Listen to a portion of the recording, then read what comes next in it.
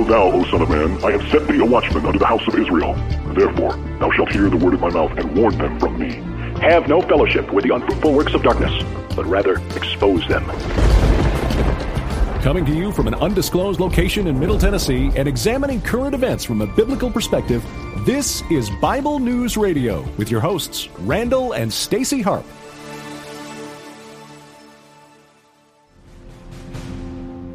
Hello, people. I want to welcome you guys to tonight's edition of Bible News Radio. Hey, I hope that you are having an awesome day. Was that up or down? Down. There we go. All right. Hello, people. Hope you're doing okay. Tonight we actually have some very unsettling news for you. Yeah, we do. And because I love America, people, I'm here to boldly proclaim it. Yeah, I am. Hey, Stephen, nice to see you. You know why? Because the news that we're going to share tonight, if you don't think the homosexual lobby has gotten into the claws of kids today, if you're like me, let's just say the Bible says to be angry and sin not, right? Yeah. Well,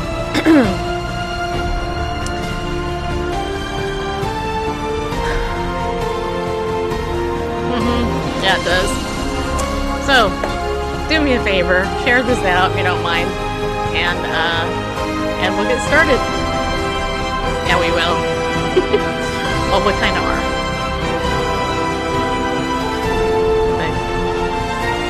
I know this isn't this song great. You know, it's like Michael W. Smith's song.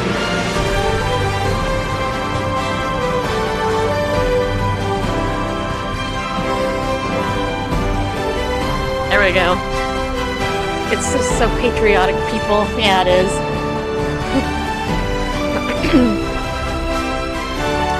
I love this song. I really do. It's like one of my favorite songs ever. There's no lyrics, but, you know.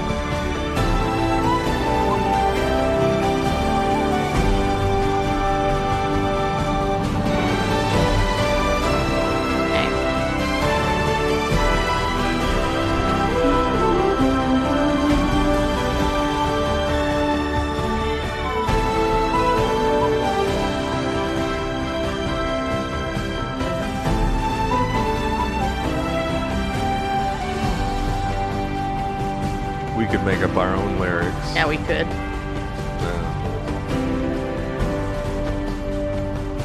Well, well, those of you who know, this used to be Janet Parcel's opening theme song, just so you know. Many, many years ago. All right, okay, here we go. Okay. All right, pardon us just for a second here. Randall and I just got home from church. Yeah, we did. We went to church on Sunday night. It was a great message, by the way. I have to tell you, I have a great pastor and his wife. They are the real deal, people. And you can't get much more Christian than a pastor by the name of J.C. Christian. I'm just saying.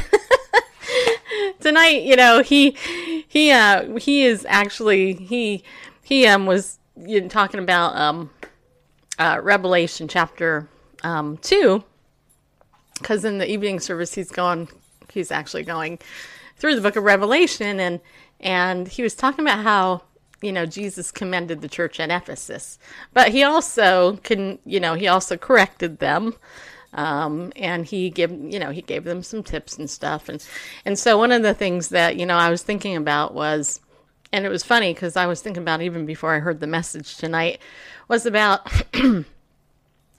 have you left your first love? You know? And one of the things my pastor said tonight was, you know, do you love the Lord more now than when you first met him? Do you remember where you were when you met Christ and how exciting you were? How excited you were about Christ? And of course he compared it to like marriage, like me and Bareface. By the way, speaking of Bareface, last night we did our show, and here's the thing: we played Well, if you sing it, it's probably going to get flagged. I know. Well, anyway, we played this by Stephen Curtis Chapman because, of course, the song we opened up with tonight is probably not going to be available. Well, here's the weird thing about YouTube. So anyway, almost every time I play a song from YouTube, I get notified that, it's copyright, blah, blah, whatever. And they don't strike your account or anything. You just can't monetize the video. Well, I'm not monetizing the show anyway on YouTube. First of all, I can't because I need to have 1,000 subscribers.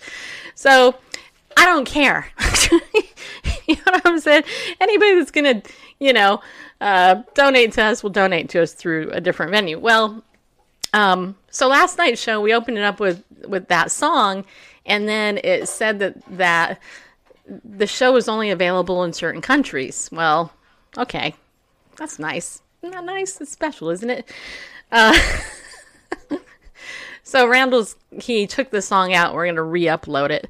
Meanwhile, though, I got some of Doug Hagman's followers coming over and attacking us, accusing me of stuff I actually didn't do, and reporting our videos here, and I'm just like, there's the fruit of the Holy Spirit for you. You're really manifesting the fruit of the Holy Spirit, aren't you? Yeah. Just so you know, let me just tell you if you're a newbie to the show, one thing you need to know about me is that I turned my sexual abuse perpetrator into the police when I was 13 years old. So your stupid cyberbullying or other threats won't go very far with me. I'm not easily intimidated, and I've been doing this for a long time, so you can keep your BS to yourself, and you can just understand that if you don't like what I have to say or my perspective, you could click the off button and go somewhere else. I don't really care.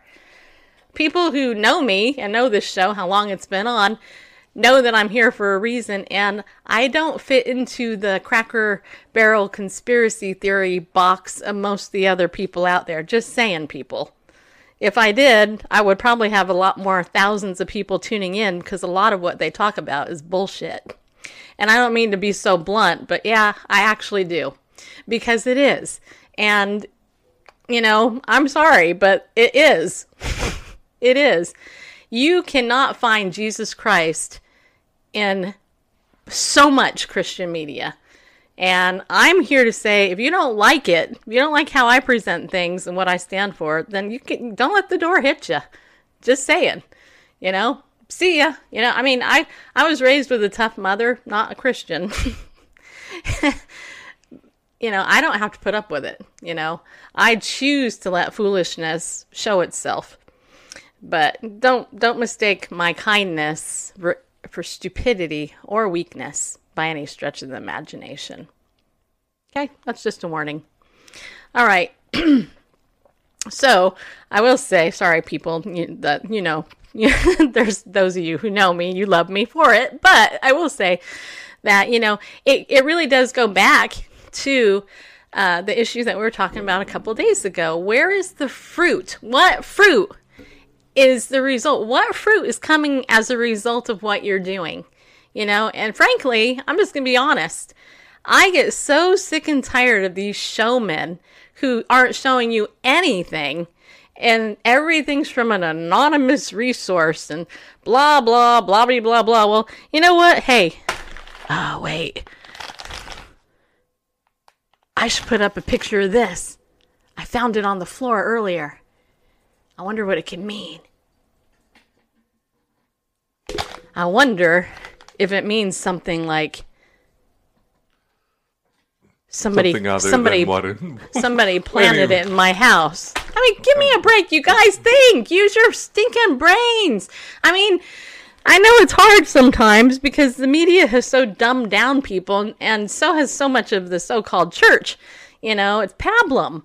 It's like, we gotta think. Think. Not just feel. And yes, it's okay to feel. We should feel stuff. But you gotta think, too. And this is what really drives me crazy. I've been tracking the LBG, the gay lobby. I don't know, 15 years at least, probably longer. But publicly, at least that long. I've gone to the GLSEN conference, Gay, Lesbian, Straight Education Network. I've actually gone into counseling conferences run by lesbians and homosexuals and transgender confused people. I have seen a lot of different things, even things I've never talked about on our show, because, some of it's just not prudent. And I will say that one lesson I did learn from another female broadcaster many years ago, and I took it to heart, and I thought, she's right. I need to, use some prudence, Not everything that happens do we need to, lay it out there.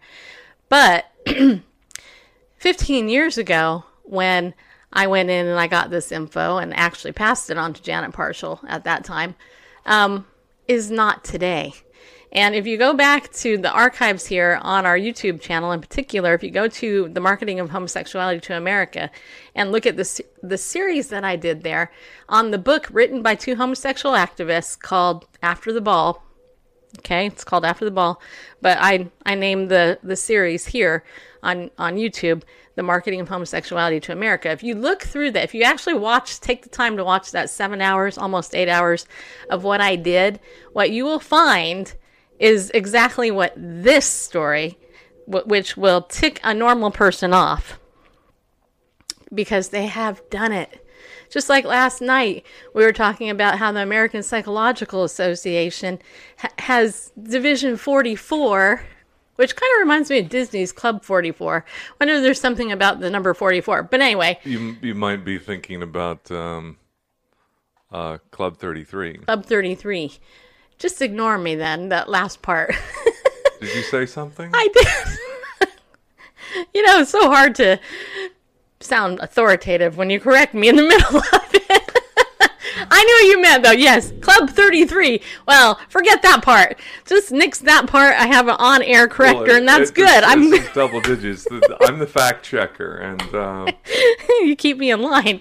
That's for sure. But certainly, it might have created more mystery. Yeah. Club 44, and people be scouring the web trying to figure out what the Disney Club 44 is, and maybe it was a word of knowledge that there really is something that is super secret.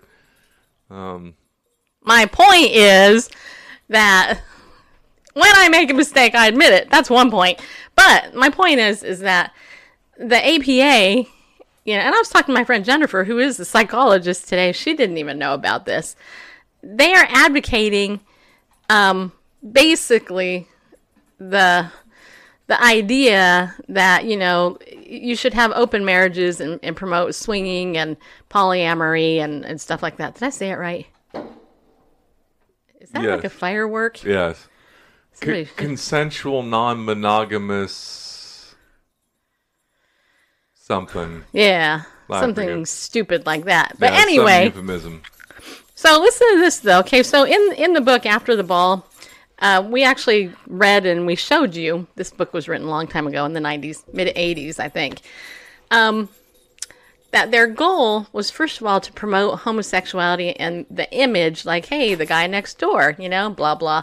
And they intentionally said in this book that they would not put drag queens in, they wouldn't do anything like that. Well, now, fast forward a million years, almost, and Mass Resistance has this horrific story, but you guys need to see it. So, it's titled Drag Queen, that's in quotes, in Maryland Library, exposed by Mass Resistance. He runs lurid, sex-oriented businesses, posts pornographic photos of nude men on social media. He reads stories to children at June 23rd, Drag Queen Story Hour event. Angry parents, led by Maryland Mass Resistance mother, confront county commission at the meeting. You can see the video. Do something now, parents demand. Local politicians are backpedaling. Now, there are some very disturbing images, I believe. You'll probably see in a minute.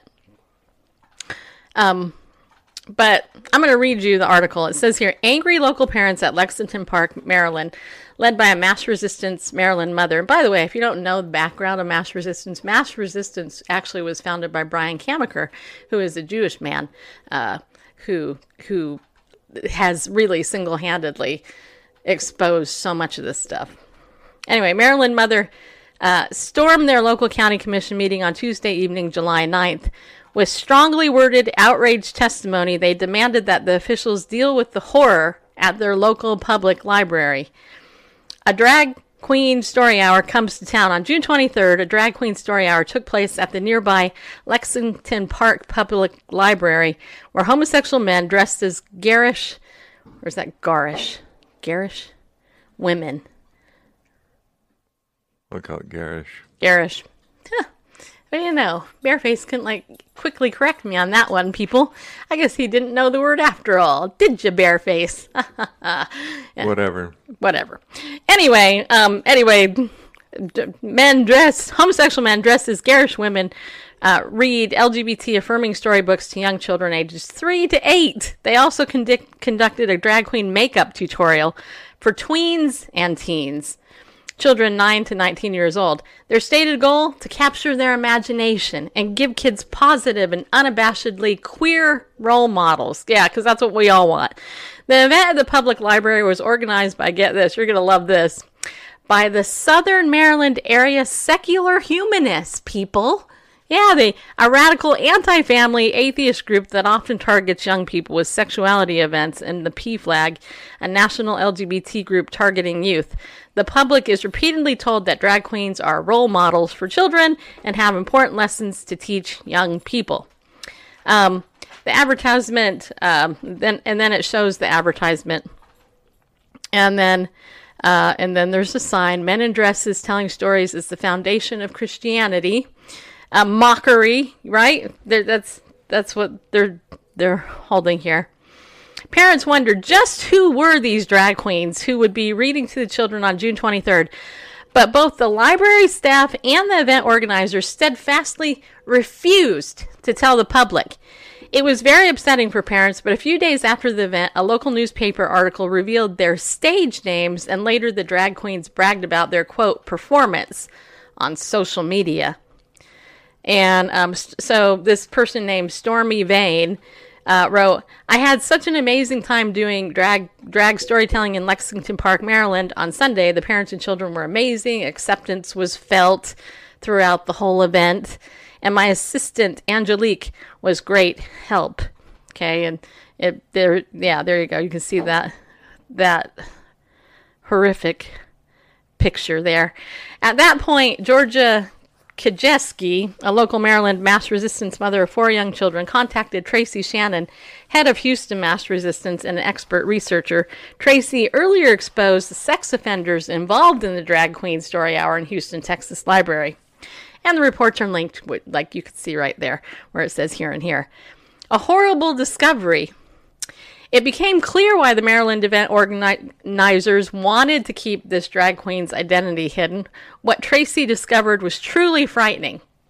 Tracy found that one of the drag queens, Stormy Vane, real name Todd Music, is involved with numerous lurid and pornographic sexual businesses and activities. He runs Stormy's Angels of Entertainment and Eroticacy. Among his business offerings, male escorts, companions, nude maid services, sex toys, hiring out strippers for parties and one-on-one sessions, nude maintenance service, nude personal trainer, nude hairstyling, X-rated candies, and much more. On his website, which is now offline, he offered male companions under a tab that warned nudity must be over 18 to view. Isn't that beautiful? Isn't he just so beautiful? Gosh, you guys. I mean, isn't this the epitome of... What the hell? I mean, seriously, look he's so ugly. I mean, look at that ugliness. That's the devil, okay? As a woman. He'd probably make a handsome man, but... he needs to be behind bars. Then it says here, our Houston mass resistance activist created a 70-page expose on Stormy Vane. He sent a 45-page version of that to the local elected officials and also the news media. But that report is so graphic and disgusting that for the first time ever, we've had to create a separate version for our readers. It's still pretty bad. You can read it there, okay? I'm not going to show it to you. If you want to go over to massresistance.org, you can look this up. But what really gets me, you guys, okay, you see this? Okay, you see that? Oh, it's over there. I mean, yeah. So, goes on to say here, this is a person that the library staff and the organizers believed was perfectly appropriate to be working with young children and teenagers. They clearly knew that the public would be outraged if this were known prior to the event, so they kept his identity hidden. This, unfortunately, is a common problem across the country among with library staff these days. We have found they are intentionally deceiving the public and acting as change agents. And I will proudly and boldly declare here, if this ever comes to Spring Hill, Tennessee, it will. I will be mommy activist, except not a mommy, and I will make sure single-handedly, if I have to, that it will stop. I mean, it is unbelievable. It goes on to say, and I'm trying to see if there's actually this picture, and it actually isn't on here. I'm just trying to scroll down, but it actually showed in one of the lead stories up to this one, and this is part of the reason why I just am so outraged about this. Aside from the fact that it's just so blatantly wrong. They showed one of these creeps, these people, in full garb with a child. They were the person was on their back, and they had a little girl lying on top of them in the library on the man's genitals. Okay. Now, I don't know about you, but if I had a little girl who was at one of these drag queen story time things and the man laid on the ground and asked for her to get the hell on top of him, I would kick that guy's butt. And that's not the word I want to use. I would call the police and I would have that man escorted out the door. Especially if I wasn't told about it ahead of time. I mean, I don't know about you guys, but more men need to be involved in library story time. More normal men, straight men, godly men, like but Coach Dave Daubenmire, and my friend Stephen Black. Hey, I mean, we need men of God to start standing up and protecting women and children, because these perverts, I mean, have you just think about this, okay? What kind of man preys on little innocent children in a library dressed like a freak? What kind of man is that? Look, I know that they're made in God's image, right? I get it. But you know what? This is yeah, and that's the other question, Denise. Where were the parents of these kids? Clearly, they support it on some level. Or maybe they just think it's fun. I mean, I have friends that I recently found out have people in this industry, and they know them, and they totally support it. And I'm like, I don't know what the heck is your issue with this. Do you not understand what the heck is going on here? And those who claim that they are Christians, on top of it, I'm like, what Bible are you reading? Because it's certainly not the one I'm reading. It's an orientation. Yeah, the APA is stupid. Anybody who believes the APA, you should, I mean, even my friend Jennifer is not a member of the APA. I mean, oh my gosh. So anyway, I'll just read a little bit more of this article. So it says here, later that same year, Kajeski discovered a sexually explicit banned books display in the library through the clever marketing of the banned books, which aren't banned or they would not be in the library. Kids are enticed to read sexually explicit and quite graphic children's books. One of the so-called banned books, which are more like instruction manuals, was The Little Black Book for Girls, a book on healthy sexuality. Another book was Two Boys Kissing. Tess Goldwasser a St. Mary's County children's librarian, actually wrote an article on the left-wing American Library Association. Oh, yeah, by the way, yeah. I could do a whole show on that, too. Website on how to be a secret librarian advocate operative and sneak in LGBT books and programs targeting young children. Yeah, if you think the library is your friend, first of all, it's not. Second of all, if it was, why would they be letting these perverts in there doing that with kids? It's ridiculous. Anyway, did you want to play any of these videos, Randall, or no? No. No. Okay. All right. So, yeah. Anyway, I'm just going to go down and read this part. So it says here, near the end of the meeting, the head of the Southern Maryland area secular humanist spoke. She was the only one to defend the drag queen event.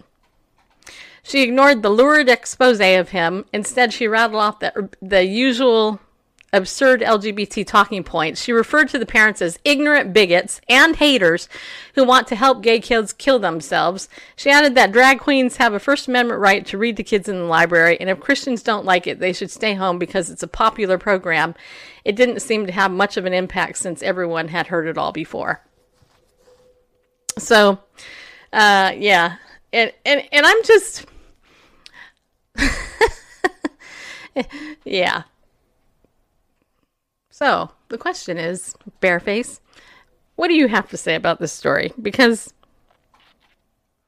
you know, I don't know about you, but with Legal Shield, we just upgraded our identity theft protection service. In case you didn't know this, by the way, if you happen to be a member and you haven't upgraded yet, you don't even have to upgrade to the new $5 one to get this because they added it on to your current service. But there is now in there, we monitor within 5 miles of whatever address you put in, it will give you an updated list every single day of the sex offenders in your area. Registered ones. Registered ones, yeah. The registered ones, the ones stupid, and the ones that are stupid and got caught, which I'm glad they're stupid and got caught. Yeah. They've been convicted. You know, a library is a public place.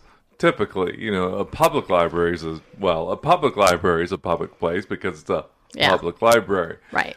And therefore, that doesn't mean that it entertains the desires of all people at all times.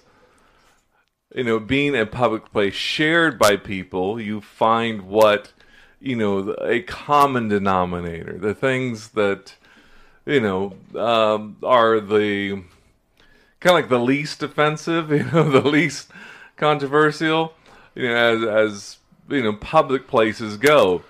Yes, Stormy Vane or, you know, Todd Music or whatever, you know, has a First Amendment right to certain things, but the man's a freak. He needs to get some help. Oh, undoubtedly. I'm sorry. Did I say that out loud? Oh my gosh, I didn't censor my thoughts. Yeah, he's involved in pretty messed up stuff. He needs the Lord. Everyone needs the Lord. Anyway, so... But in the meantime, the gods of Baal... Yeah, a public library is not a place to push social change and, you know, your pet projects. Well, even, you know, as it was mentioned, this Tess Wasserman wrote this article on how to be a secret operative. If you have to be secret about it, that tells you something about the moral nature of something.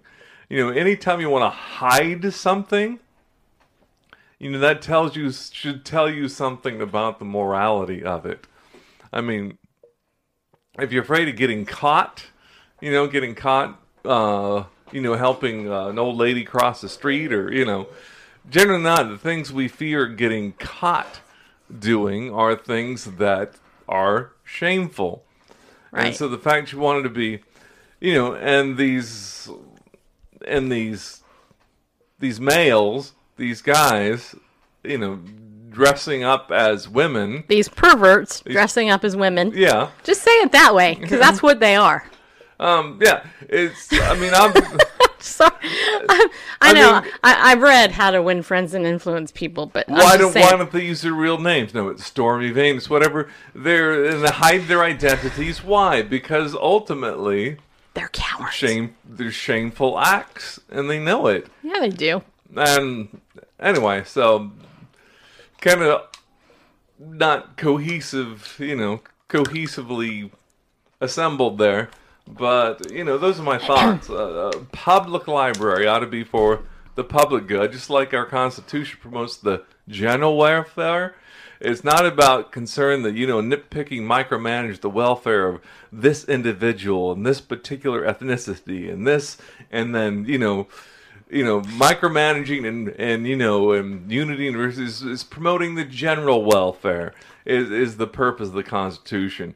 The commonwealth as, But you know what? Okay, well, I'm going to say something. Yeah. Amen to everything you just said. I heard it all. I was here. That's good. Looking at your cute face across the table from me. Yeah. But here's the thing. Some people will get mad because I'm saying that guy was a pervert, a creep, butthead, whatever. Right? True, right? How dare I? But think about this, okay? And this is why I'm doing it. Well, if you exercise burglary, you're a burglar. If you exercise perversion, you're a pervert. Okay, but here's why I say it. Because our society has said, I can't say it. The brainwashing of the masses, the marketing of the evil tells me that I cannot have a right to speak my mind about sexual perversion the way that it is today. A vocal yet powerful minority says that. Yes, okay, but it's not the culture telling you that. It's not before society. I forget my point. Yes, dear. Okay, so here's the thing. I'm going to say it, and I want you guys to say it too. I know I'm a leader, right? I'm a godly woman. Some people might not think so, but I am. And I'm going to tell you something. The reason I say it and I get mad is because that is sin, but even more so, it's wickedness. It's wickedness, and it's targeting innocent children. You know what? I don't know about you, but I was molested. I was sexually abused half my childhood, okay? No adult ever spoke up and defended me or protected me. It was because Jesus came into my life and protected me and gave me the courage to expose the creep that did this to me, right? Now, I know what it's like to have that type of pornography shown to me as a little girl, and I can only imagine, because I will never look at it, the crap that they're putting into these little kids' minds and heads with this perversion. And if women and men of God can't stand up and call this darkness and wickedness what it is because they're afraid that they might get called a hater or bigot by somebody, who's a deviant SOB, in defense of protecting a child, I don't know, people. What's worse? What's worse, me calling that guy a butthead, a perverted freak, or the child being emotionally and psychologically raped by the perversion that these creeps are putting into their heads? By definition, if that kid came into my office as a therapist and showed me this stuff and said, oh, therapist, or whatever, this is what my mommy and my daddy show me, and and then the kid told me, that would be considered child sexual abuse. But here, open public, just because it's some transgender freak or a cross-dresser or a drag queen, they can do it and it's not considered sexual abuse on a little kid? That's how perverse our society has become. And that is why you and me have to stand up to the darkness and just say, this is enough. You know what? There are too many children out there who have crappy homes, dealing with unstable parents for whatever reason, and this is in the church and outside the church, unfortunately. And I know what it's like to not have had anybody defend me, and I would go to the mat to defend any kid, and you can tell Randall that for sure. I mean, he knows. So, how much more so, how hard is it, people, to write a signature on a petition or something, or pick up the phone and call your local library and say, what the heck? Or if you have time, go down there and volunteer yourself, and bring in some godly influence. Be salt in these wicked places that these perverts have decided to co-opt and make their playground and recruiting ground, because that's exactly what it is. And nobody will convince me otherwise. I mean, think about it, think about it. It's just like, what? On our watch. I mean, seriously. Spot on. It's their recruiting ground. Meanwhile, one of them. Yeah. Meanwhile, and children, because adults usually are not as impressionable and usually a little more intelligent. Yeah. And would not be hoodwinked, by the perversion. I mean, it happens, but generally, I mean, it's a stereotype. The older person and the younger person who's initiated in through rape or through, or exposure to pornography or now drag queen story time, whatever. Yeah, it is evil. But you know what? We can't say it's evil because that doesn't exist, does it? Yeah. No, there's no such thing as evil anymore. There's no such... Unless you're a Christian, then you're evil and you're a hater and you're a bigot. All right, so what? Go ahead. Call me a hater, evil, and bigot. Whatever. I don't really care. I really don't. Because you know what that tells me? It tells me that you're the evil one, you're the bigot, and you're the hater because, you don't like the truth, the real truth, the light being shed on the darkness. And you know what? They crucified Jesus, and Jesus said to his followers, get prepared, you will be persecuted too on account of me. You know what? And so if you don't stand up for what Jesus stands up for, then I wonder, hey, what's your issue? What? Oh, you don't want somebody to call you a bigot? Oh, it's too bad.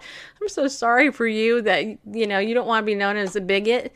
Do you want to be known as a disciple of Christ? Because it's not about you, just so you know. Just so you know, it's not. Your Christian faith has nothing really to do with you at all. It has everything to do with Christ. And that's the problem, is our churches today forget that. Oh, yeah, let's go to church. Oh, yeah, let's worship the pastor or the praise song or the worship music, or anything that makes me feel good and doesn't make me feel like I have any sin in my life, because God forbid I actually, confess I have some sin. It drives me crazy. So here's another story. It's titled Gender Dissenter Gets Fired. Gender Dissenter Gets Fired. You're going to love this. This is over on the nationalreview.com.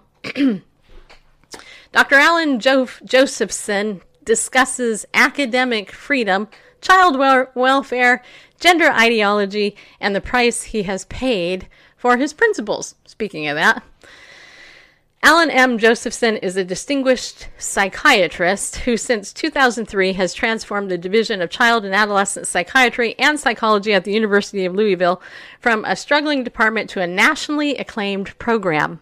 In the fall of 2017, he appeared on a panel at the Heritage Foundation and shared his professional opinion on the medicalization of gender-confused youth. The university responded by demoting him and then effectively firing him. Now he was fighting back. Josephson v. Benda Pudi has been filed in the U.S. District Court for the Western District of Kentucky. Here, Josephson discusses his case, gender dysphoria, academic freedom, and the medical harms of gender ideology for children with National Review's Madeline Kearns.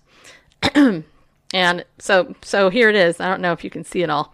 So Madeline Kearns says, this all started after you appeared on a panel at the Heritage Foundation, a conservative think tank. Were you speaking there as a conservative or as a medical professional? I love it. I mean, why do you even have to determine that? I mean, whose business is it anyway? But whatever. He says, oh, I was speaking as a medical professional, clearly, and I was chosen because of the perspective that I would give. I had been directing the Division of Child and Adolescent Psychiatry at the University of Louisville for 15 years. I had been successful there and was asked to give a speech off campus and on my own time. It was not a university event, and I was speaking in my individual capacity. Don't you love all the caveats there? So MK says, so what happened? So then he said, shortly after that speech, it became clear that a few on my faculty were upset with some of the things that I said. Within a few short weeks, it was stunning how quickly it occurred. I was removed from my leadership position, and then within the next year, subjected to a fairly hostile work environment situations. And finally, not that long ago, informed that my contract would not be renewed when it ended on June 30th. So the interviewer says, so this is because of your expressed professional opinion on gender dysphoria in young people. I assume you knew going to the Heritage Foundation that this is a very hot topic politically, and yet you felt compelled to speak up? Why? Oh, why? Why would a conservative be compelled to speak up, people? What? Conservatives can't speak up? Only liberals can? Really? Okay, well, anyway. So he says, well, I was asked by people that I respected. Their concern was that we hear all kinds of information from one perspective, and the leaders of the seminar recognized that not all voices were being heard. I had given a couple of talks in other places, so they invited me. I was aware of the potential controversy, but I also had things I needed to say because I felt they were clinically true and appropriate, because this is a perspective that more people need to hear. In other words, the truth is more people need to hear the truth. So then the lady says, how stressful has this ordeal been? Well, it has had various phases. The first phase was, this just can't be happening to me. I was very successful and very well liked. I built my division up from a few people to probably 15, and we had a clinic of almost 30 people. I was banned from faculty meetings. I was banned from certain kinds of interactions with staff and told what I could and couldn't say to people. And this was a place that I built, and then the stress of one's personal relationships, my family worried about me, friends worried about me. It was probably 6 months before I felt comfortable and was sleeping again. The personal stress is pretty enormous, but then I decided to do something. So the interviewer says, you mentioned earlier about the politicalization of this particular field of medicine more generally, and gave the example of the American Academy of Pediatrics, which last year issued a widely criticized policy statement endorsing gender affirmation, psychological, medical, and surgical sex change treatments for minors.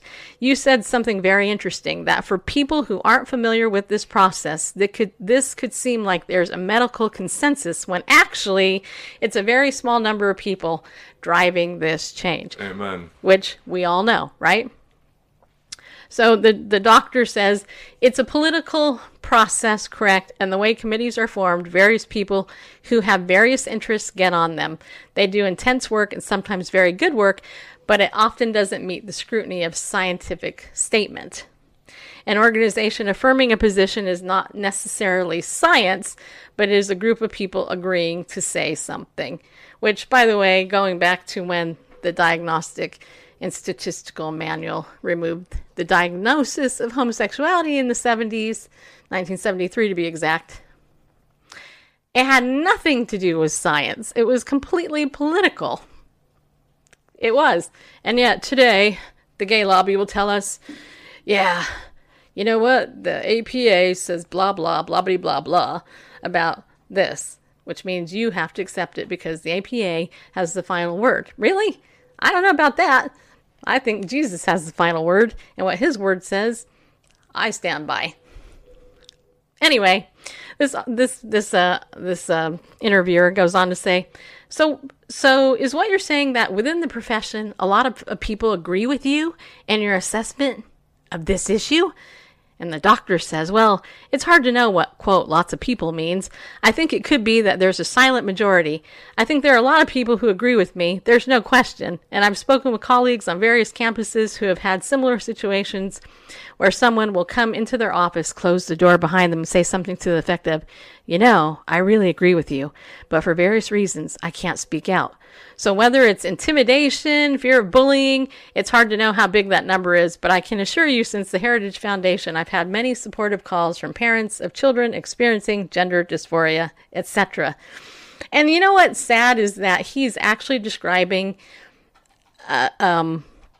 true stuff. I will give an example from my own education. Many of you know I went to Vanguard University of Southern California, graduated in 2005 with my Master's of Science degree in clinical psychology. When I was there at this Christian university, we had a cultural diversity course, right? In that class, there was a segment on homosexuality. And I was given the assignment, and I'll never forget this because it was so, I remember going, this is interesting. Not everybody in my class was a believer, but the overwhelming majority were. And so we had this assignment where we were supposed to write a 3-page paper. We were supposed to interview somebody about a, quote, different diversity. And then we had to get up and give a 5-minute speech on it.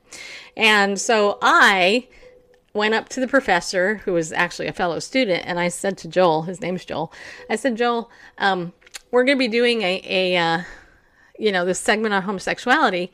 Can I do my paper on somebody who's a former homosexual?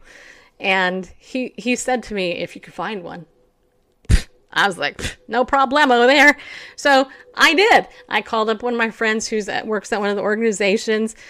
I talked to her and I interviewed a woman who was in the lesbian lifestyle for like 30 years, came to a relationship with Jesus. Jesus saved her and she came out and now she ministers to people who are trapped in that lifestyle, right? And I know some of you don't like that lingo, but whatever. It was probably a month that we had to do this assignment. And I remember fellow students would come up to me and go, are you really going to talk about that? And I'm like, yeah. I was like the talk of the class, but it was all whispers behind my back, right? And there was one woman, her name was Kathy. She was in this class with me. And she actually had worked for Wycliffe as a missionary. And when she was on the mission field as a missionary with Wycliffe translators, she had an encounter with the Lord and got saved. And she had been identifying as a lesbian up until that point. God delivered her. She got married. And she was literally sitting in that class with me. And she was a married woman, delivered of lesbianism, did not say one word that whole class. Well, a month goes by, and it was time for me to get up and do my presentation. So I did, of course, and got up there in front of everybody, and I shared the testimony of the woman, and I started out my presentation this way, because I wanted people to know. By the way, there was probably about 25 people in the class, a couple of pastors, and Kathy, right? And so I'm standing there in front of everybody. And I said, look, everybody, today what I'm going to do is I'm going to talk about how there are 3 different types of homosexuality. There is your friend, like on Queer Eye for the Straight Guy, because that was popular back then. They dress great and, have great hair. They're flamboyant and everything. And they're not doing anything except trying to live their lives and be your, good old pal friend. I said, and then there is the political arm of the homosexual movement, which is your more militant people. These are the ones out in your gay pride parades and marching down Constitution Avenue, demanding special rights for themselves and changing our laws. And then the third one is there's the ex-gay community. And that's what I'm going to talk about today. Oh my gosh. Well, I had 5 minutes, right? 5 minutes to do my presentation. And I fielded probably a half hour or more of actual questions from my fellow classmates. Well, and it was supposed to only be like 5 minutes Q&A. So I'm like answering questions like, well, is this really legit? How do you know that they're just not lying about it? And I'm thinking, and so I thought about it afterwards and I thought, here I am in a clinical psychology course on cultural diversity. And one of the main modalities I've been trained in is cognitive behavioral therapy, right? The Bible says in Romans 12:2 to not be conformed to this world, but to be continually transformed by the renewing of your mind. Well, duh, hello, if you change your thinking, you change your behavior. Likewise, if you change your behavior, that often leads to changing your thinking. It's a circular thing. If I don't believe God's word, like if I change my mind, it will change my life, then what's the point of learning cognitive behavioral therapy to help somebody? And why is that good enough to help somebody, let's say, help them stop smoking or drug addiction, but it can't help them with same-sex attraction? That doesn't make any sense, right? So I'm like, whatever. Well, a couple of weeks later, my professor, who happened to be a police officer, by the way, Joel, he comes in front of the class and he says, well, today our special guest speaker happens to be my partner, my motorcycle cop partner. She is, I forgot her name, but she was a lesbian, and Joel and her had worked together for years. Remember, this is in Southern California. So I'm in there and I'm sitting there and this is a 3-hour class at night. I'm sitting there and I'm listening. And this woman brought in her photo album, and she showed us all about her life and then talked about how she decided to go into the lesbian world and blah, blah, blah, blah, blah. And I'm sitting there and I didn't say a word because the Lord told me, do not say a word. You already did your presentation. Don't say anything. And a friend of mine afterwards comes up to me and she's like, it was like during the break. She goes, Are you going to say anything? I said, why should I say anything? I said, I already spoke the truth here, Okay. I said, just pray for me, though, because I really do want to say something, but God told me not to. And she's like, okay. So 10 o'clock comes at night, class is over. I'm getting ready to leave. And Joel comes up to me and he's like, Stace, I want to talk to you. And I'm like, great. I'm like, what? It's late. I want to go home.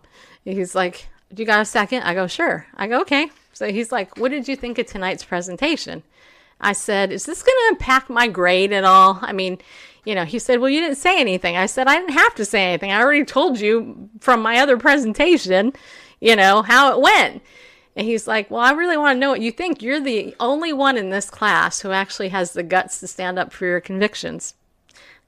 And I said, well, actually then, I'll tell you, I could debate her and kick her butt in a debate. She doesn't even know her side of the argument. So he says to me, well, maybe next semester, the next time the class comes around, maybe we can do that. I said, okay. Do you know that the next semester, when the class was offered, that whole section was taken out? And they never, at least the remainder of the time I was there, addressed that issue again. And I heard behind, the whispers and stuff, even from the clinical director of that program, who actually just retired, when I hugged them and, would say goodbye or whatever, I literally heard whispered in my ear at this Christian university, thank you for doing what you're doing because I'm not allowed to talk about it. And why do I share that? Because this was in 2003 or 4, something like that. And I'm like, I'm the only Christian in this school that has the guts to stand up? Well, I forgot one part. So the day, though, that I had given my speech and my class was just railing at me, questions, and some were kind of attacking me, my friend Marguerite, who was not a Christian, forgive me for what I'm going to say, but she got up. She literally got up. She stood right next to me at the podium, and she turned and she said, why don't all of you shut the hell up? And just listen to her.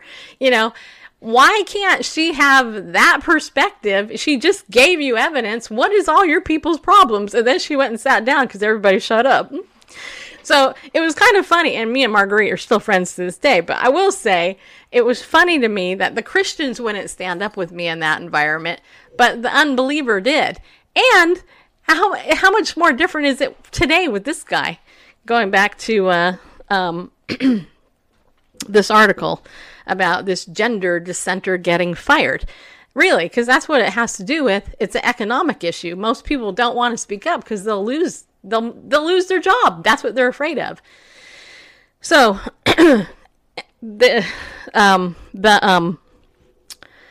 interviewer says, interestingly, I've also had emails and calls from AAP members and pediatricians saying pretty much what you said and asking to remain anonymous. Well, why? Why remain anonymous? Right? And so he says, interesting. And then the interviewer says, the other thing you mentioned is that to those outside this world, it can seem as though there are only a handful of doctors expressing your view, which makes them much easier to dismiss as crackpots or whatever. And the fired doctor says, I think it takes a certain academic perspective and knowledge of the field to say something. It can be lonely. For me, it was really three things. First, it was a conviction that I had been wronged. It was just this moral sense. You don't do this to someone who had worked this hard for a university and in a few weeks get rid of them for expressing a view, which is really part of your job description. So there's a kind of righteous indignation. Second, and I love this, I saw parents and children being hurt by this. These kids are, for the most part, very vulnerable people. You can see that when you spend time with them. Certainly the teenagers have multiple problems. Most of the time, 60 or 70% of the time, depression, anxiety, substance abuse. They're hurting people. And parents are confused because they're basically getting one message from medical and mental health professionals. And that is to, quote, affirm people, unquote. And I can actually testify to that myself as a therapy practitioner. That was what I was taught in my supervisory training, was whenever anybody comes into your office, it doesn't matter what the heck it is they want to be affirmed for, your job is to do it. I was like, I ain't going to do that, just so you know. Anyway, doctor goes on to say, and so I have encouraged people to explore before prescribing treatment, specifically to consider other developmental factors, family factors that have gone into the insecurities that are associated with this. And then finally, I spoke up because I'm at the end of my career. I have accomplished a lot professionally and had an established reputation. If someone like me can be demoted, harassed, and then effectively fired for expressing my views, think of what an intimidating effect this has on younger professionals who are not yet established in their careers. And that should not be how academics proceeds or how science proceeds. We think together, we reason together, we talk together. My colleagues couldn't do that, and I think we see that nationally as well. And so the interviewer says, and gender dysphoria is just one of many things that you have contributed to professionally, isn't it? He says, oh, absolutely. I have a broad range of interests and still do. The interviewer laughs. I'm glad to hear it. Conversely, for a lot of activists, it would seem that this is all they think about. They have a certain kind of single-mindedness, whereas for most people who have weighed in on this issue in any way, it's really one of many, many things going on in their lives. It's just that they feel it's necessary, given what's at stake, given what's happening to kids, to respond. And then he says, that is a very, very perceptive comment. I have kind of a joke with some of my family and friends. One of the ways that you diagnose transgenderism, according to the lingo, is that if a child is, quote, persistent, consistent, and insistent in the demand that they are the gender opposite to their biological sex, then it must be true. When I saw that, my knee-jerk response was, do these people have children? Because in the process of raising children, they insistently, persistently, and consistently demand lots of things that are not good for them. Whether it's turning off the computer, eating your own food, staying up too late, and it's the parent's job then to guide them to say, this is what you need to do to be healthy. And of course, in a loving relationship, kids may test that a little bit, but they accept it. That's what's been the most amazing thing about this. These people are uni-focused and often don't have children and don't understand children. And they are often not scientists. So it's an interesting group that fuels this. Very astute observation, people. Think about it. Bareface, you want to comment on that? Yeah, I was, I guess recently somewhere, yeah, so when we were out to lunch and you were having conversation at one of the table, I was in conversation at another table, and got into California politics, and basically I was saying that in Sacramento,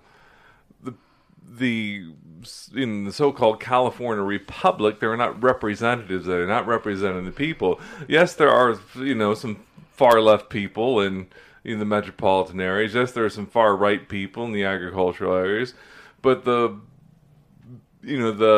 most prevalent, part of California, they're middle-of-the-road kind of people. Right. They're moderates, as we saw with the election of Arnold Schwarzenegger when there were like 200 people running for governor, whatever year that was.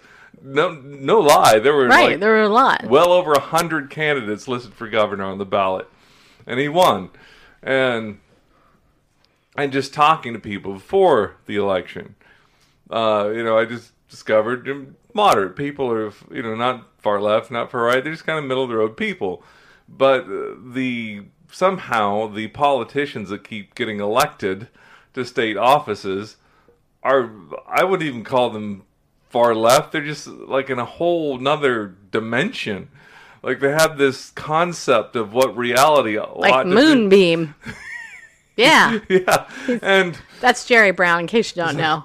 Yeah, you have to be involved in California to know that one. We need to ban straws, That's the most important thing we can push through legislation. That seriously was the weirdest thing when I went back there recently. We have a homeless crisis. Sure, we have a traffic problem. Sure, we have pollution problems. We have this kind of problem, that kind of problem. But the best thing, the best legacy we can leave for all of humanity is to ban plastic straws. And yet the thing is it's really more balloons that create more of the problem. I know, but I mean, and so you see these things that come up in legislation, and a lot of them have to do with, social engineering that don't have to do with. They're not trying to solve real problems. They've got this sort of. They're insane. Yeah. Okay. This fantasy world in their head that they're trying to, legislate that no one comes to them saying, oh, we need this or we need that. It's not a representative government. It's an aristocracy that invents pet projects and brings them to the legislative floor. So in the same way in academia, not in government, not in, not in the legislative branches, but in academia, that sector, there are these people that, I don't know, I've never been there, but I doubt people are clamoring, knocking the doorstep, oh, my child has gender dysphoria, and what do we do? Can you help us affirm them in their, in their rebellion against their, biology? But I don't think this is a problem they had to address from a psychological viewpoint. It's a psychological viewpoint that they originated and put out there to create whatever, society they thought was utopia. Brave new world. So yeah, the very similar way. It says, these people are unifocused and don't have children and don't understand children, and they're often not scientists. So it's an interesting group that fuels this, not responding to a problem, not responding to a cultural, or a scientific or even a social issue. It's a group that's fueling this. They're making it an issue, inventing constructs to... Right. Well, okay. Here's another thing. How many of you have ever heard of Jean William Fritz Piaget? Put a 1 if you ever heard of Jean William Fritz Piaget. I'm sure some of you have. I'm just waiting. I don't even know if anybody's over on YouTube, Randall. I haven't even looked. I'm going to go look to see if there's any comments over there. I haven't seen any in a while. Oh, okay. Okay, so Linus has. Okay, good. So, if you don't know who Piaget was... Okay, Tommy's over there. Hello. Yeah. Okay, hopefully you're still there. Okay, so Jean Piaget was a psychologist known for his work and basically child development, right? He came up with these theories of child development and cognitive, ways of looking at things and everything. And I remember because my bachelor's of science degree is in human development, so I studied this guy and some of his work. And just to throw out something super basic, which I know all you guys know, but in case there's some liberal that turns in and doesn't know this stuff, I will use an example. Okay, so let's just say for sake of argument that right now, this bottle is like, well, it says 16.9 fluid ounces. Okay, let's pretend this is an 18-ounce bottle just for sake of argument, okay? 18 ounces of water. This is a tall bottle. Yeah, it is. And let's just say this cup is also 18 ounces. But let's pretend it's a clear cup and you could see through it. Okay, so you see this? There's two different sizes of the thing.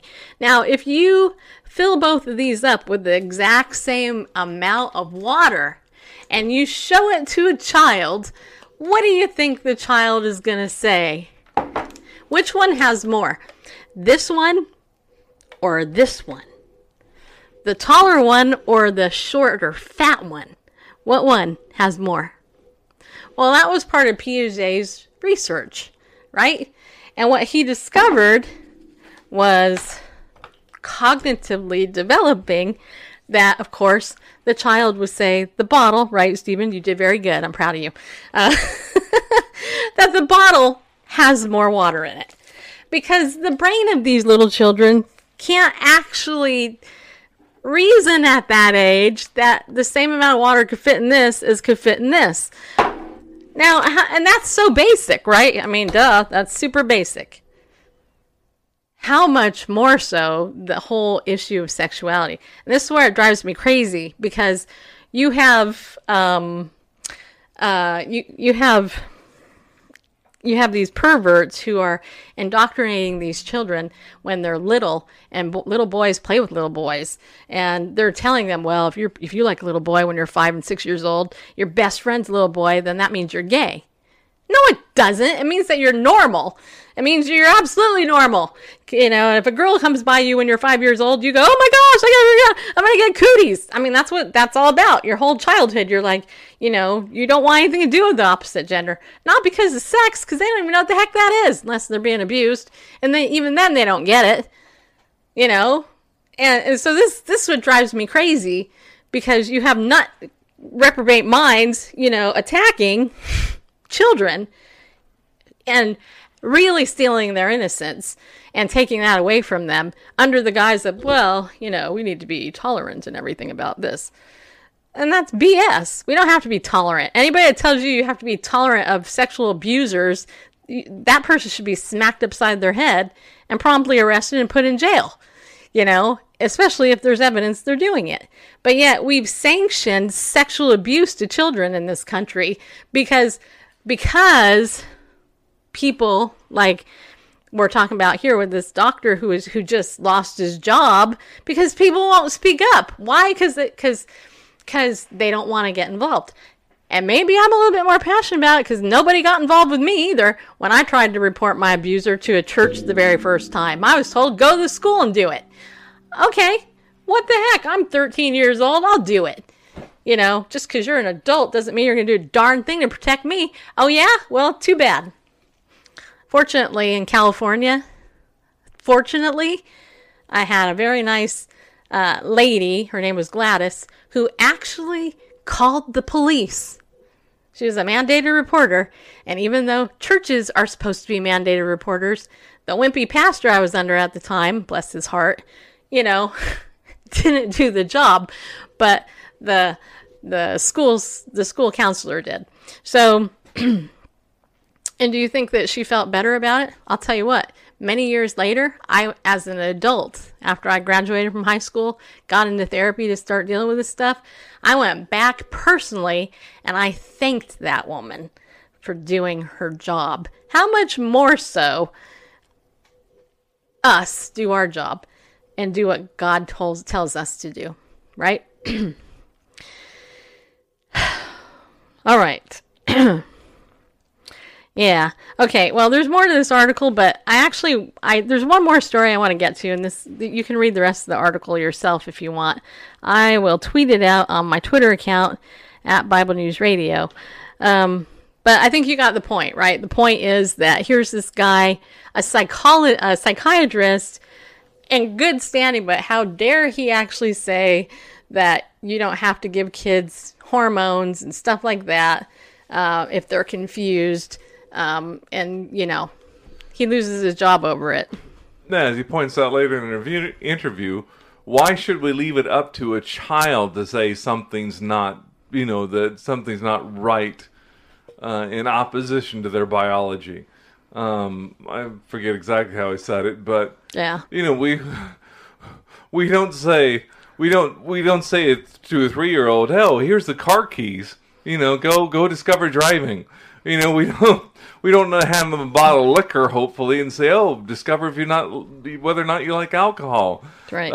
Here's a gun, Tommy. Or little Susie, go play with it and see what your opinion is about guns. Or go, because they're children, they have no concept of, very important things like that. Oh, you think you're the opposite sex? Okay, well let's do everything we can to affirm that and pump you full of hormones, and because you're the absolute best judge. You know what's going on with your body. You should know whether or not you're a boy or a girl, no matter what's going on outside. You said it. You're the authority on all things, and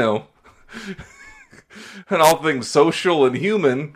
A 3-year-old, 4-year-old, 5-year-old child, 6 or even 10, you're the fount of wisdom. So we need to move heaven and earth to accommodate your assertion. Most of these children can't even dress themselves. Yeah, I know. And it's like I was several weeks ago. I was reading an article about this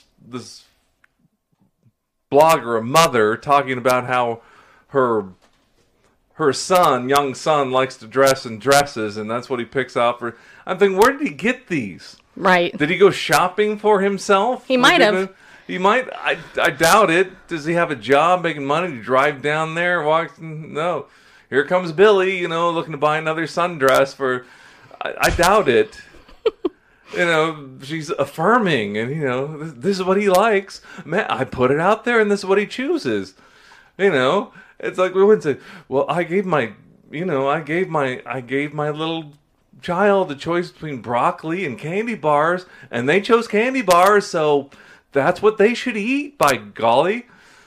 That's what they want. That's their preference. Good night. I'm going to shut up. Sorry, Bareface. He's 55. You know how you are when you hit 55. It's kind of all crotchety from there. No offense if you're over 55. I think you understand what I mean.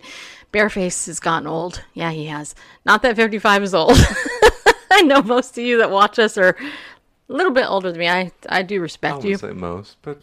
No, the average mean age of this show is about 65. The mean average? I think so. What would that be, the mode average? Whatever. Okay, so here's the thing. Ariel Ministries, they love us. Yeah, they do. They sponsor the show. Don't forget, you can go to ariel.org in case you're not reading the ticker on the bottom there through the whole show. You can save 20% when you use the coupon code Bible News. If you like the show, please do it. That would be nice of you to buy something from there. Because unlike other Christian ministries that have fluffy pablum that they give you, I guarantee anything you get from Ariel is not going to be pablum. It's going to be good, solid, doctrinally biblical content. So make sure you do that. Secondly, if you want to become a pillar of our community, there's a couple ways you can do that. You can go over to, well, first of all, a pillar is somebody simply who believes that you like what we're doing and you're going to donate to us. So, I call a pillar anybody that donates once a month to us. So, there's a couple places you can do that. You can just go to our website, go to BibleNewsRadio.com/give, donate there with a credit card or through PayPal. If you want to, donate at, what is it, givesendgo.com? I think that's what it is. Yeah, givesendgo.com/Bible News Radio. We have a page over there. Denise gave to us over there recently. You can also do it over there. Either way is fine. I don't care where you give, as long as, if God leads you to give, please give. Also, if you want to support the show by becoming a customer of Legal Shield, or getting ID Shield, which is our identity theft protection, then I recommend just getting in touch with me directly. It's not that hard to do. You can contact me through our Bible News Radio website or on any of my social media. Just say, hey, I want to talk to you about Legal Shield and ID Shield, and I'll talk to you. That is a really good way to get in touch with me. And if you want to join my team as a representative, I am looking for a few good people. As a Lady of Justice, which is the girl arm of Legal Shield, our mission is to help improve lives with our services and provide women the opportunity and environment to build their belief and confidence, step into their greatness and power, control their lives, and create choices and live a purposeful life. It's right here on the back. This is our mission statement. And you know what? To own your seat at the table. You know what? And I will say this, one of the best things about this company, it's a direct sales company, is that this is a company that not only do we have an awesome product, I mean, you get unlimited access to an attorney for $25 a month. You can't get that anywhere, okay? And there's stipulations to certain things, but I can tell you, you get your will done, you can get your advance directives done, all that is included in that price, right? Plus a lot more. But here's the other thing.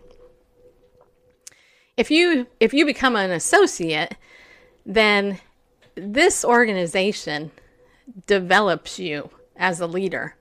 And as much as you do the work, you apply yourself to become a leader and to step up and share this wonderful product with people, you're going to grow as a person. I guarantee it.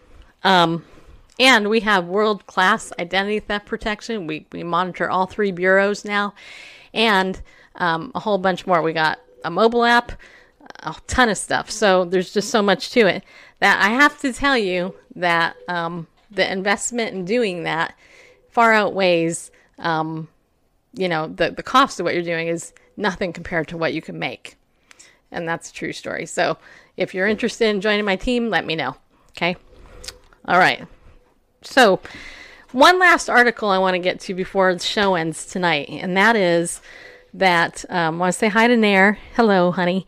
And then Barb, I see you there. Hi. And then, of course, Melanie, Mia, Denise, I think Sharon, and who else? Paulette, Christy, Lori, Michelle. Thank you guys for coming in as well, and anybody else that's out there.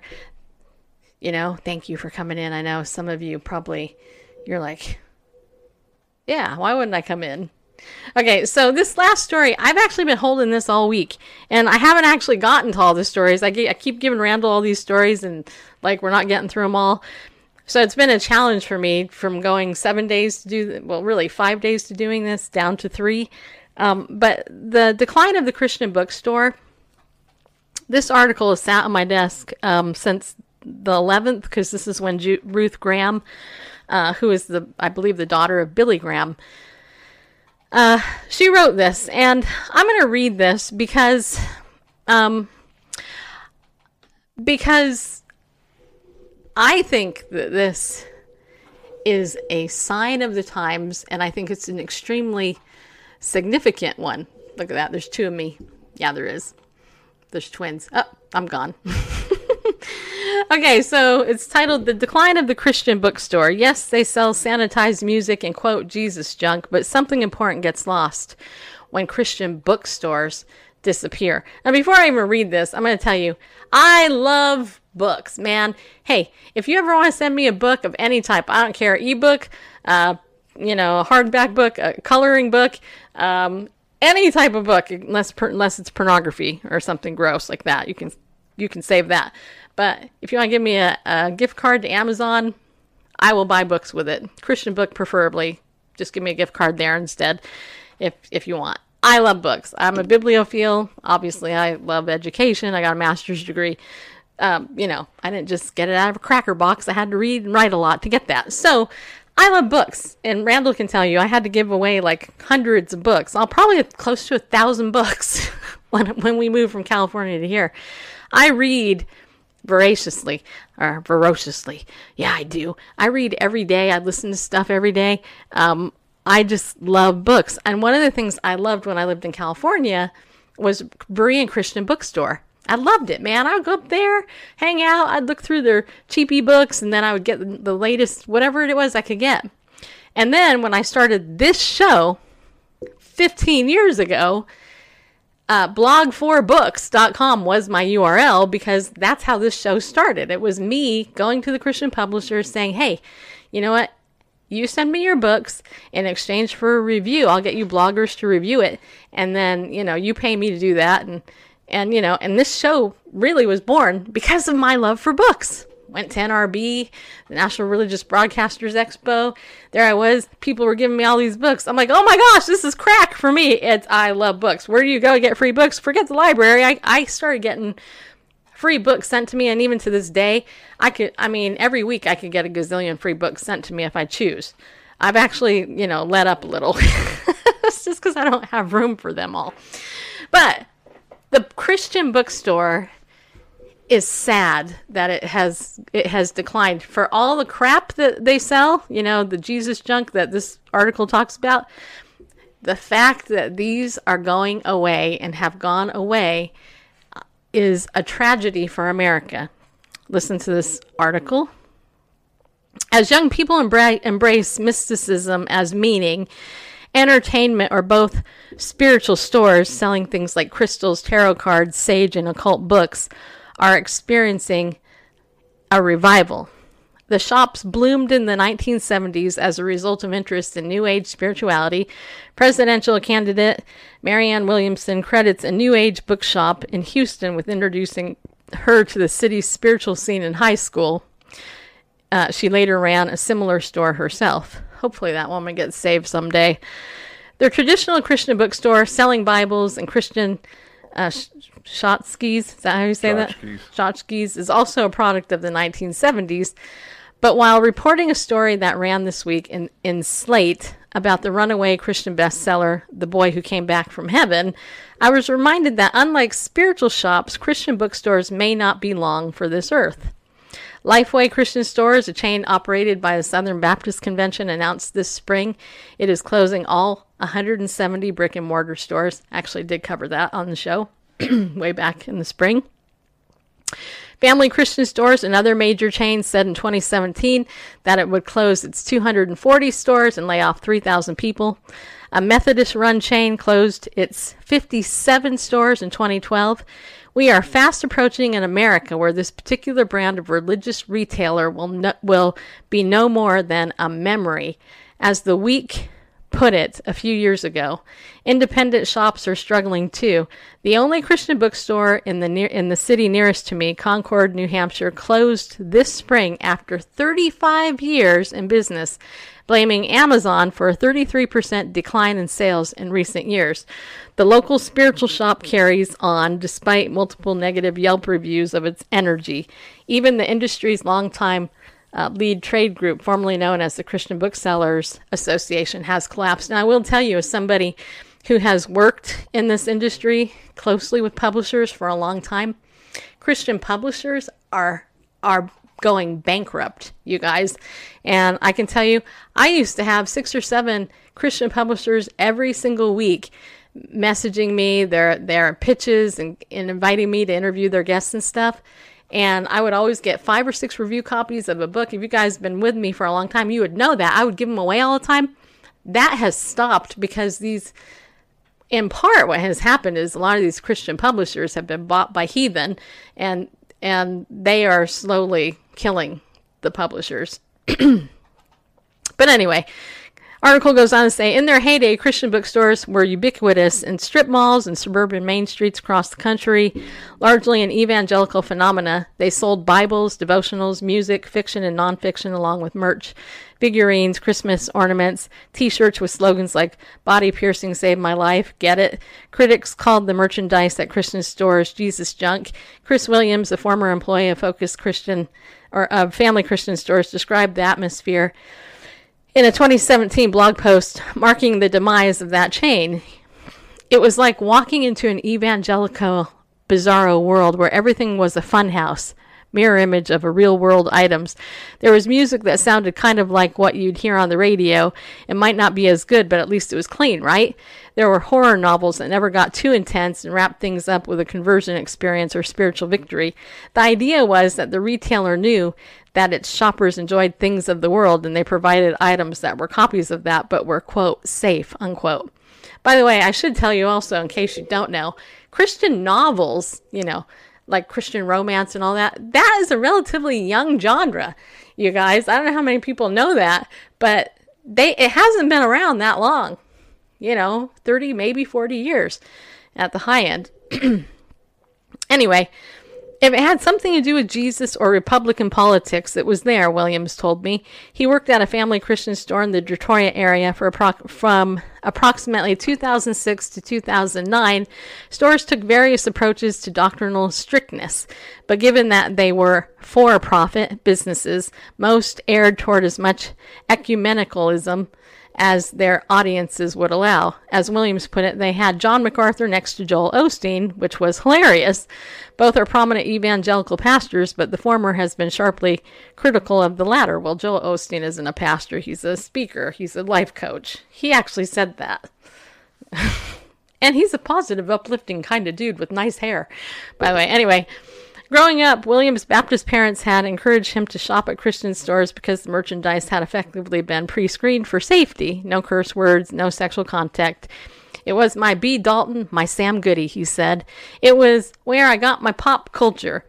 The Christian publishing industry and its distribution arm in Christian bookstores plays a central role within evangelical culture, even for those who don't read Christian books. Since evangelicalism has no central authority, the publishing industry's self-defined borders have a huge impact on the people, ideas, and practices that get publicly promoted and eventually accepted as, quote, true, unquote, Christianity. Publishers have been really central to granting authority within evangelical culture and for evangelical celebrities to be created. Yeah, there has been, evangelical celebrities.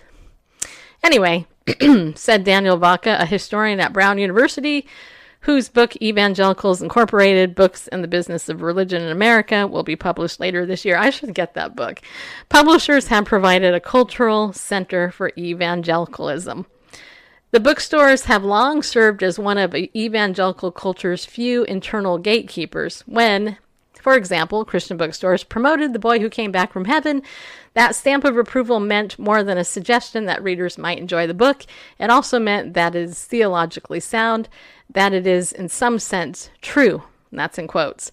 The publisher of The Boy Who Came Back from Heaven yanked the book from shelves as soon as the boy, quote unquote, renounced it as a fraud in 2015. But just as importantly, Lifeway announced a few months later that it had stopped selling all experiential testimonies about heaven on theological grounds. The genre has withered since then. And I can tell you from my perspective, because we reported on that way back then too, for me, when I looked at the press stuff that I would get as far as like the top 100 Christian books and stuff, that tells you where people are spiritually, because the crap that they're buying that is theologically unsound, that explains why the Bible isn't being taught very well, because if it was, people wouldn't be buying this stuff. It does tell, it's a little bit of both, just as the former philosophy we're looking about with gender dysphoria and shooting up kids with hormones. It was something fueled from academia. And then all sorts of things going on, marketing evil. I prepared a culture to say, well, they're the experts, they should know. Let my children decide everything about their lives. Similar, as it was discussed, the historian from Brown University, the uncentralized, and it's not a denomination, just the publishers, they publish whatever they want to. And there's this assumption that it's been screened, that it is theologically or whatever. And they're just putting it out there. That's one thing. But as you say, if people were, if believers were grounded theologically, they would soundly reject it. Well, what's interesting is even in the history of Christian radio, so-called, Christian radio, the history of Christian radio is interesting because it goes back to pastors having their sermons there on radio. Right. Just like they were published in the nnewspapers. That's right. That's exactly what I was just going to say. It wasn't until talk radio came into the purview of the people that is, the broadcast, they want news. Okay, we'll get somebody from a quote Christian perspective to talk about it. That's kind of what I do. But it also led into the music arena, too. And Christian music, as you know, if you followed it for decades like we have, has radically changed. That's why I don't play most current Christian music, because it doesn't appeal to me. I'm an old fogey, I guess. But anyway, let me finish this article. I know we're going to go over a little bit of time. Okay, the article, Ruth Graham writes, continues, sometimes that gatekeeping looks silly or even harmful. In 2016, Lifeway stopped carrying books by best-selling writer Jen Hatmaker after she announced she now supports same-sex relationships. When the chain declined to carry a book by prominent Christian writer Rachel Held Evans in 2012, she lamented the chokehold that Christian bookstores have on Christian publishing. By the way, she just died recently. Her own publisher encouraged her to leave out a cheeky use of the word vagina in that book in an attempt to conform to Lifeway's unwritten content standards. The publisher wasn't just being fussy. It told Evans that she could expect 40% of the book sales to come from Christian bookstores. In the end, Lifeway opted not to carry the book for reasons that remain unclear, but it became a bestseller anyway. When the organization announced it was closing its stores this spring, Evans, who died unexpectedly in May, called it good news for writers of faith in Christian publishing, because writers will no longer have to conform to Southern Baptist culture and theology to sell books. No one is mourning the opportunity to buy Jesus junk in person, but Christian bookstores did more than sell garbage and suppress dangerous books. They also served as discovery centers for books slightly outside their readers' comfort zones. Exploration like that can happen online, obviously, but on Amazon, at least, there's little sense of the kind of informed curation that Christian bookstores owners perform. There are also fakes. Christianity Today reported this week that Amazon has sold 240,000 worth of counterfeit copies of the 2016 Christian bestseller Liturgy for the Ordinary. You might come into a Christian bookstore for a book that reaffirmed your beliefs, but you'd encounter another one that stretched them. As an employee of Family Christian, Williams used his store discount to explore books from edgier writers like Rob Bell and Donald Miller, who led him to ask important questions about his faith and ultimately strengthened it. Without reading those books, he said, I might have abandoned my faith instead of allowing it to shift and change. The reason I bring this up is this.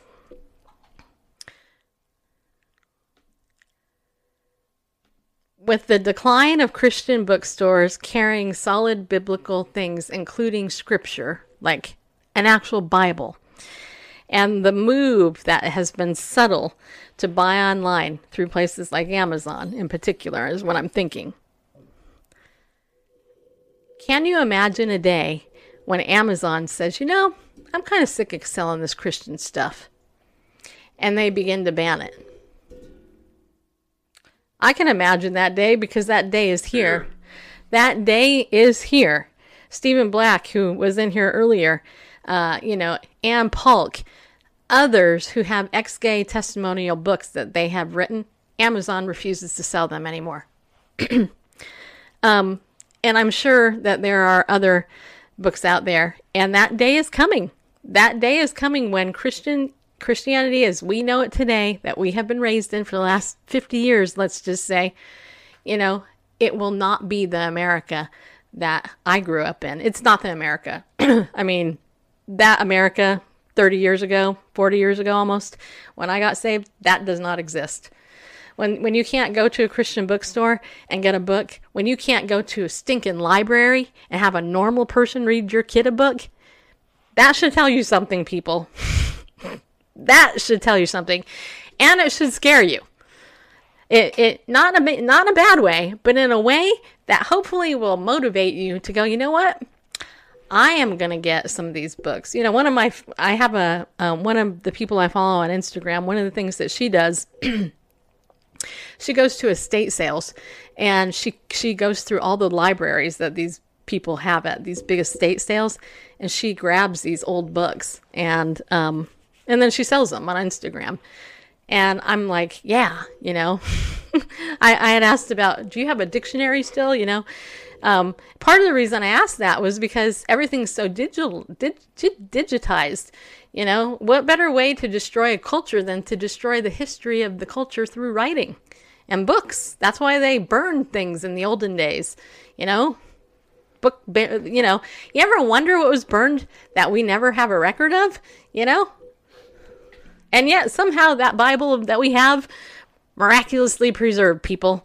Because God will never, ever, ever, ever, like, you know, make it where his word will be destroyed, because it won't be. But, you know, we should be wise as serpent, innocent as doves, hide his word in our hearts so that we don't sin against him, and, you know, and be meditating on his word as much as we can. And if we have access to children, feeding them God's word, theologically sound stuff, not this fluffy stuff that isn't going to do anything for them. And just realize that, you know, my dad will be 91 Wednesday, you know, and I've been thinking a lot about older people because I live in that world with my father. And, you know, I was thinking, you know, 91 years is a long time to live, you know, 91. You know, what has my dad seen in 91 long years on life? You know, I talk about this all the time with the elderly men that I eat lunch with frequently, you know, and they talk about how different the world is. It is really different. I'm only 50. You know, if God gives me 91 years, that means I got 41 years to live, you know, to get to that age. Well, hopefully the rapture will take place by then, but in 41 years, will there be Christian broadcasting left? Will the New World Order have taken over by then?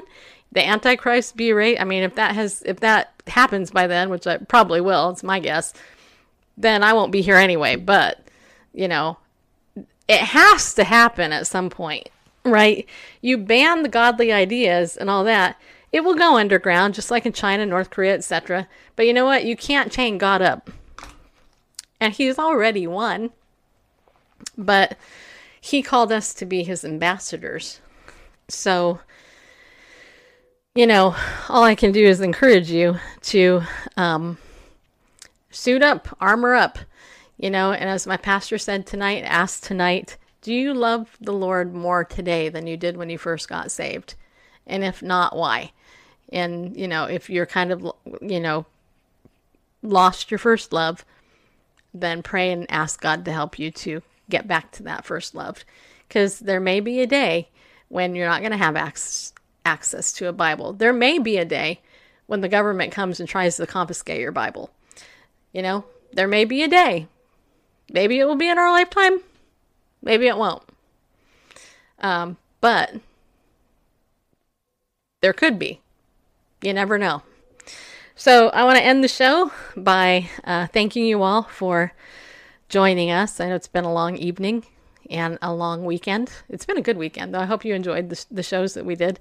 I may do a little Periscope on Wednesday on my dad's birthday, just for fun. So you might stay tuned for that.